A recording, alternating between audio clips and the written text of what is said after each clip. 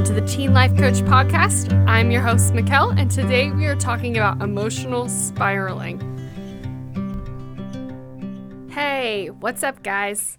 Thanks for tuning in to another episode.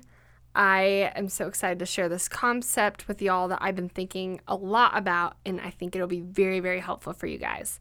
But first, it is listener shout-out time. So I wanted to share a review from Silly11150. But she wrote, "This podcast is the best podcast I have ever listened to. The reason why is because the coach, Mikkel, she's very inspirational and uses examples that have happened to her and things that we can all relate to. She's truly awesome." Thank you so much. I thought that was really, really sweet. So today we are talking about emotional spiraling. Now, what even is that? What do I mean when I say that? This is something I have noticed in myself and in clients and friends and family members, where what happens sometimes is our brains get very dramatic and we have emotions, and then we start having more negative emotions and like all these thoughts piling on top of each other, and kind of this sense of trying to solve 101 problems all at once, and your sense of overwhelm and despair is just like compounding on itself, and all your feelings are kind of building up, and you're about to like burst. And I hope that this makes sense the way I'm explaining it, but it's something I've dealt with. I'm a big fan of thought work and being able to recognize your thinking and change it. I think that there is a lot of power in that. But sometimes what happens is we can get too in our heads about things, and thinking does not help in the moment because we are so emotional and we're not thinking rationally, and everything is like feeling like a disaster.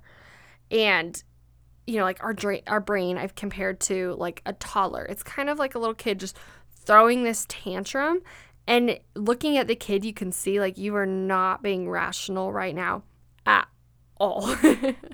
And you can try to reason with the toddler and explain like, hey, you know, this is why we have to go to bed. Like, you know, it's good for you. It'll help you be happy. You know, like you can try and explain all those things to a little kid pitching a fit, but they're just going to get more and more upset with you talking to them, right? Like that is not going to help them at all in that moment. And sometimes when we get upset, this is kind of what we do, is we try to like talk ourselves through it, but we are just so dramatic and irrational in our minds that we talking ourselves through it and like thinking about it are just making it worse and worse and worse, and frustrating ourselves even more, just like that toddler. Now, the best thing I think that we can do is remember, we don't want to make decisions from that kind of place. You don't want to decide things or act out of that very heightened emotional state. Like that's not where you want to come from with your decisions and actions.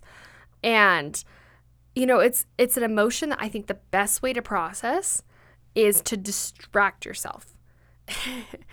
And I had to explain that because I realized that might kind of sound confusing. But when you talk to a toddler that's being super irrational and throwing a fit, sometimes the best thing you can do is say like, hey, like, let's not think about that toy that you can't play with. Like, here's this toy. Like, let's play with this one. And you kind of just let them forget about the other toy. Sometimes we have to do that with our brain. We have to distract our brain from the thing that it's getting so worked up about.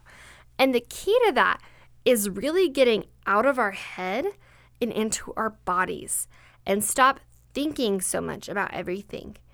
So, first of all, giving yourself permission to feel your emotions. And I know that sounds counterintuitive because, you know, I just talked about our emotions like building up. A lot of times when our emotions build up like that, It's because we're not giving ourselves permission to just feel them. When you feel an emotion, you notice it, you name it, and you notice where it is in your body. And there's an immediate sense of relief in just noticing what you're experiencing physically from that, instead of just like pushing it away and not wanting to feel it, and then just builds and builds and builds until you're like crying for hours.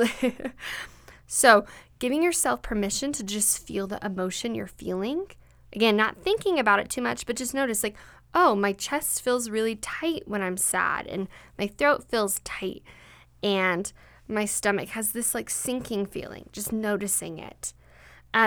Noticing the sensations you're experiencing. Noticing like what the air feels like. What are things you're smelling? I am a big fan of getting outside. Take a walk. Physically start moving your body.